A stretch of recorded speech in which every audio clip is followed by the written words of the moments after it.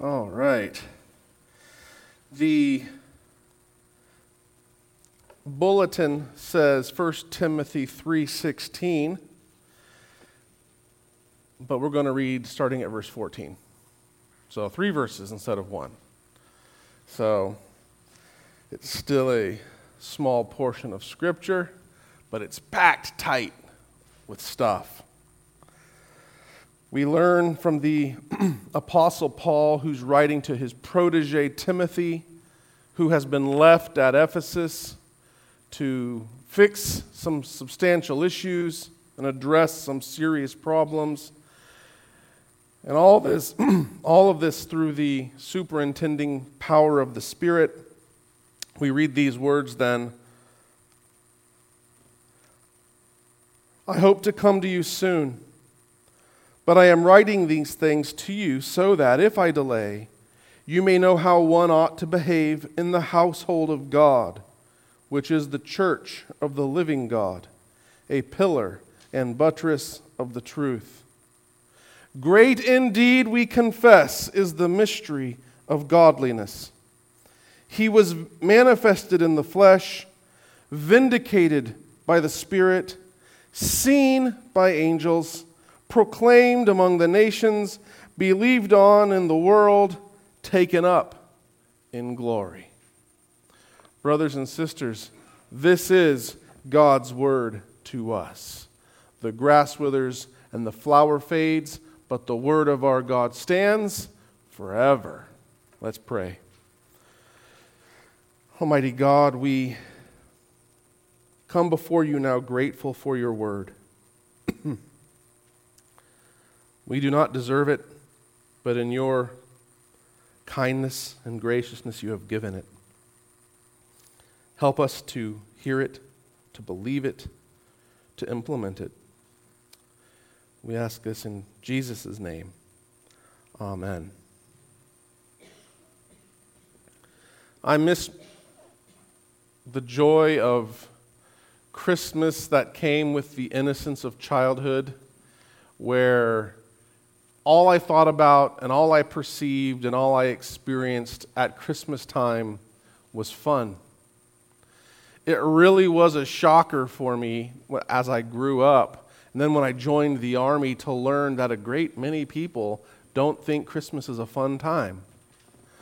And then I joined the Army and I became a chaplain, and I learned that December itself is not the month with the highest number of suicides. It's actually February. But that there's a whole lot of people who are depressed around the holidays. And a large part of it is stemming from the fact that they believe they're supposed to be happy, and the fact that they can't be happy exacerbates their misery. Christmas time is crazy, it's hectic, and the world around us spins around wanting to conjure up the mojo, wanting to feel excited and hopeful. I made mention earlier in the service to Hallmark Christmas movies. I mean, it's okay to watch them. Don't feel guilty. But they're cliche and cheesy. Every scene has snow falling. We've watched a number of movies this week that take place in North Carolina, and I'm like, okay, North Carolina gets some snow, but it's not snowing all the time in North Carolina, right? But every time they look outside, there's like a veritable snowstorm going on, right? And people there's just green reality. It's just, everything is so cliche. And Christmas time is always just the happy time, and it's always the best time to do anything, and of course, especially to start a new relationship.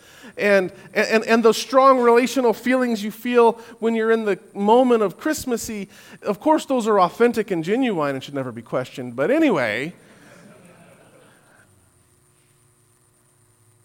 but we're never told why. Why should I be happy at Christmas time? I mean, none of them talk about Christianity or Christ at all. Sure, in most of them there's a church or a chapel, and it's usually there's some sort of innocuous choir singing. There are even probably participants in the choir. But it's always some innocuous thing. there's never really any substance put to why Christmas is a joyous, or even should be a joyous time of the year. Frankly, I'm surprised there aren't more people walking around with Ebenezer Scrooge's attitude that it's just a waste of time and money. Bah humbug. They should be drowned in their own pudding and with a stake of holly driven through their heart. Remember that? All right. I'm surprised more people don't have that attitude. Because when we're not told why we should have hope, it doesn't take too long, generationally speaking, before people start realizing that they're really treading in thin air. And then they'd make changes. In fact, we've seen changes in our society. As existential nihilism has become increasingly the norm in our society, where everyone determines their own truth, and even as we have, as a society, ascended to lofty heights of technology and material accomplishments.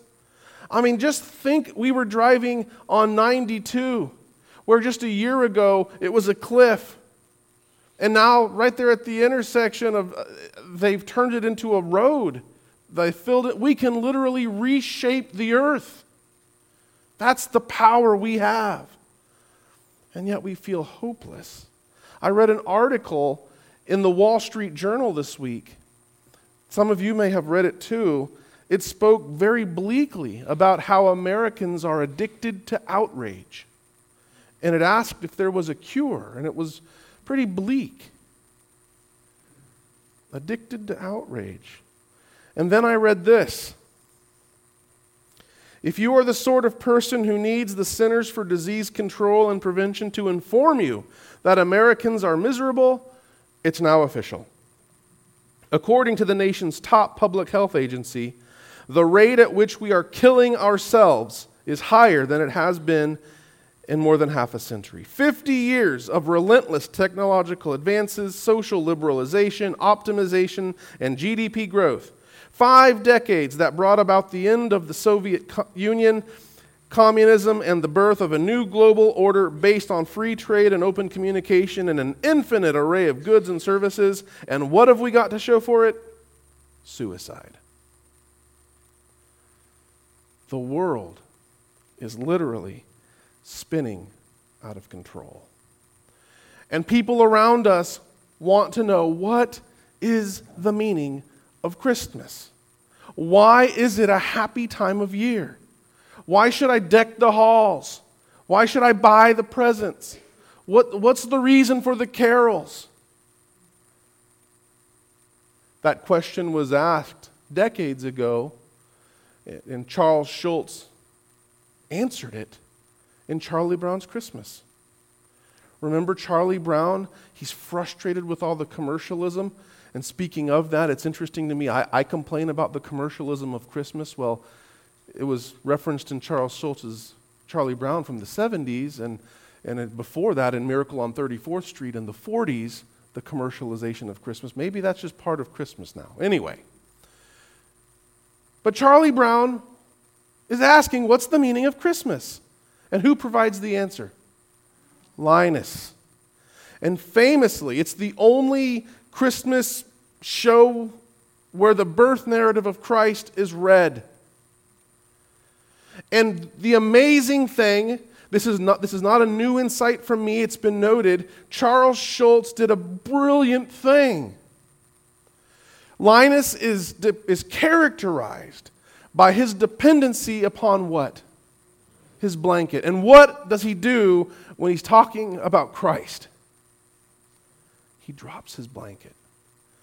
That was not an artist's error. What he's saying is that because of what happened there at the coming of Christ, things were set in motion that had culminated in the victory of Christ. And in light of that, all of our fears, all of our worries, all of our insecurities could be laid down because they had been taken up and dealt with by Jesus. And indeed, the very things that we tend to cling on to, that we allow to define us, as Linus was defined by his blankie, we indeed get a new lease on life, new birth. We become part of this new creation where we can be characterized by something other than the craziness that had been characterizing us before. So what is the meaning of Christmas? Well, what is the wrong question? We see here in verse 16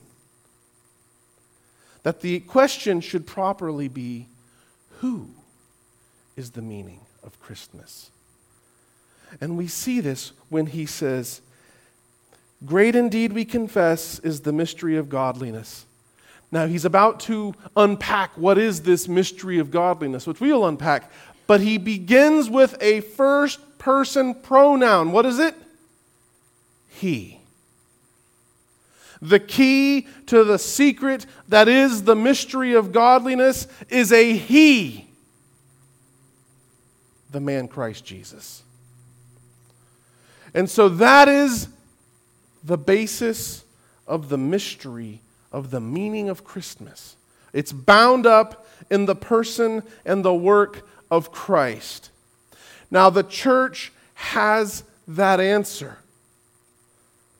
But brothers and sisters, let's ask ourselves honestly, have we appropriated that truth to our own lives? Do we base our confidence in an uncertain age on the reality of the hope that is birthed due to the birth of Christ? That the darkness has indeed been pierced, that God has indeed borne our sorrows in His flesh, and that He has risen victorious. He reigns forevermore. Has that certainty birthed in you hope? If it has not, oh man, you are missing out. And if it has, then you see why we can celebrate and find joy in remembering the coming of the God-man. My prayer for you, my prayer for this church, is that you guys would always remember and cherish and support and cling to the truth of the gospel that originates in the advent of Christ. That is one of the most profound realities. That once in history, a baby was born that was unlike any other baby. That as this teething, drooling, snotty-nosed toddler was sitting there not able to feed himself, that was God in the flesh. That is amazing. And He came that the people of God might be saved, and that there indeed might be peace on earth and goodwill towards men. Now, my time at this church is drawing to a close. Okay? But it's important that we understand as a people, the role the church has in protecting this truth, and the important and the irreproducible role we play in propagating this truth. The reason I backed up to verse 14 is I want you guys to see what you and I, what role we play. There is truth in the world. That truth was revealed by God, manifested in the flesh by Christ. Okay, there is truth out there. And the church exists as a steward and a herald of it. He wants us in verse 15 to remember that we are the household of God. Okay? This church, this body, look around right now seriously, look, the people across the aisle, to your left, to your right, in front of you, behind you. You're the household of God. You know what a household is? What's another name for a household? Family. You're God's family. And that makes you brothers and sisters. Brothers and sisters squabble. Believe me, I know. But brothers and sisters also make up. And brothers and sisters also stand side by side when faced with an external threat. We're the household of God. We are the church of the living God. When he reminds us that we're the church of the living God, he's reminding us of two things. First, that we are members of the organization, institution, organism that Jesus himself is building. Remember, what did Jesus say? I will build my church, and the gates of hell shall not prevail against it. Okay? So we are a family over which God presides as Father. We are an assembly, a people over whom God is king. But not just that he's king, we are the church of the living God.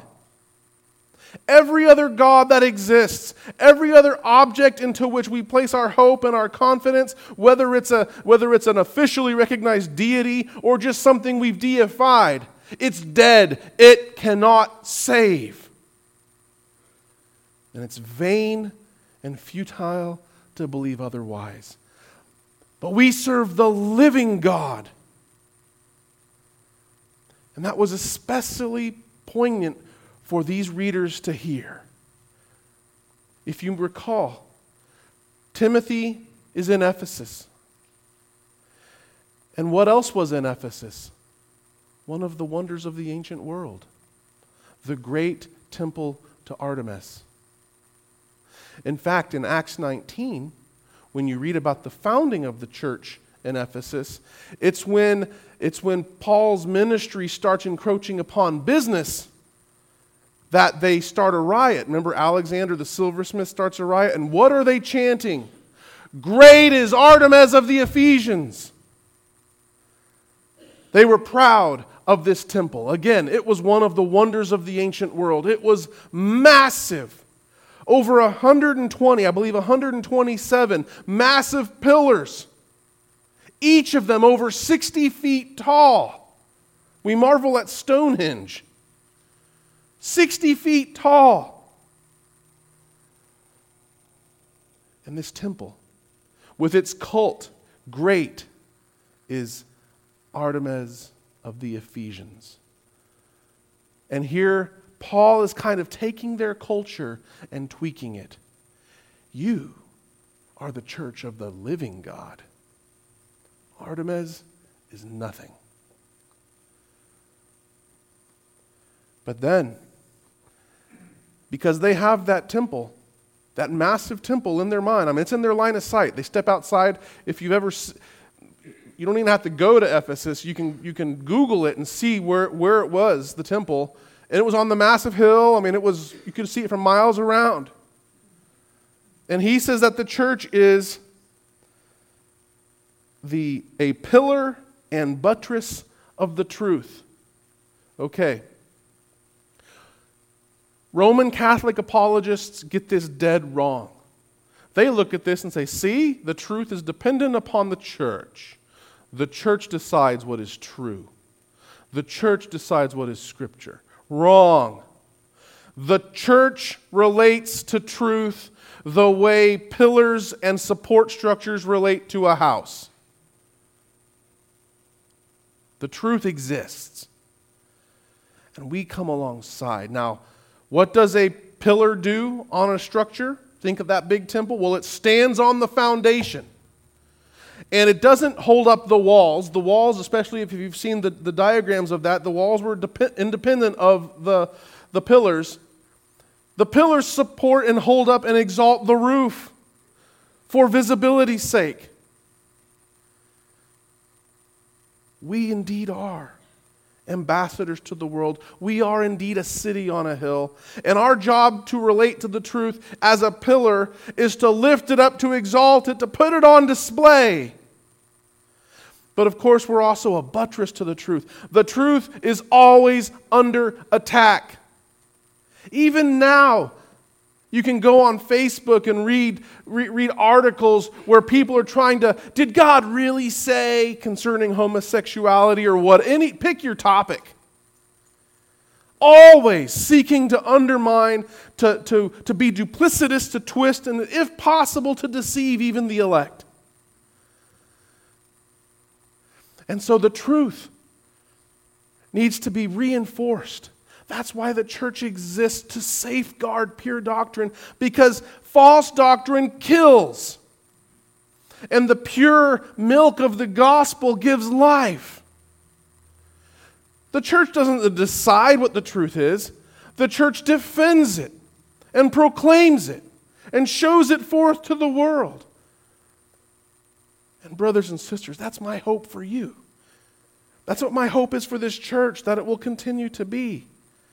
And in a world that's gone mad, this is how we can indeed show forth the hope that we can have in Christ at this time of year. Make use of the season. It's useful as an opportunity to speak into people's moods, whether they're depressed, whether they're rejoicing in the created thing rather than in the Creator. It's an opportunity to remind them that darkness may seem to be prevailing, but Jesus has won. And so it's right at this moment that in verse 16, he says something. He begins this line, and again, it seems to be an echo rebuke of the assertion of the Artemis cult, because the Artemis cult says, "Great is Artemis of the Ephesians." And what does he say here? Great indeed is the mystery of godliness. So he counters their claim. Now understand that in Paul, mystery and godliness mean very distinct things, very, very specific things. Mystery is a technical term in Pauline language. He does not mean what we usually mean by referring to something as a mystery. When we talk of something as being a mystery, we think of something that we don't understand. It's a mystery to me. I don't understand it. And Paul, he very clearly and repeatedly uses the word mystery to refer to something that in former days, specifically in the Old Covenant, something that wasn't revealed, but that now has been revealed. So the answer is there and it's knowable. And in this regard, he's referring to the person of Christ and the hope that Christ brings. And godliness refers to the right worship and conduct of somebody. You're not a godly person if you're not worshiping in spirit and in truth. You're not a godly person if you're an immoral person. Okay? So what we're having here in the mystery of godliness is the base, the answer to the question that pervades each of us. How can I have peace with God and peace in my soul? And that answer is a person. True godliness can only be found in and through Christ. He is the mystery of godliness. Godliness that a law that was only partially explained in the Old Covenant now has been made clear. That the road to righteousness goes right through Christ, which is why it's He. And verse 16 is either an early creedal statement or it's a song. The reasons for believing it's a song, it's 6 lines. Your ESV, I don't know what other versions you have, but the ESV for sure lists verse 16 as 6 lines. Now, in the Greek, there are 2 stanzas of 3 lines apiece. And in English verse, in English poetry, we like the last word of a given line to rhyme with the last word of the previous line. Greek poetry is a little different. They wanted the first word of a given line to rhyme with the first word of the previous line. And so verses 1, 2, and 3 rhyme. Lines 4, 5, and 6 rhyme. So 2 stanzas that rhyme. So we're not sure, was this written this way to be just memorable as a creedal statement, or was it from an early song? We don't know. But what we do know is that what we have here is a beautiful, beautiful articulation of the life and work and ministry of Christ. He was manifested in the flesh. Well, what is that referring to? The incarnation. That the Son of God took on flesh and he was truly manifested. He didn't just appear to be, he was. He was embodied.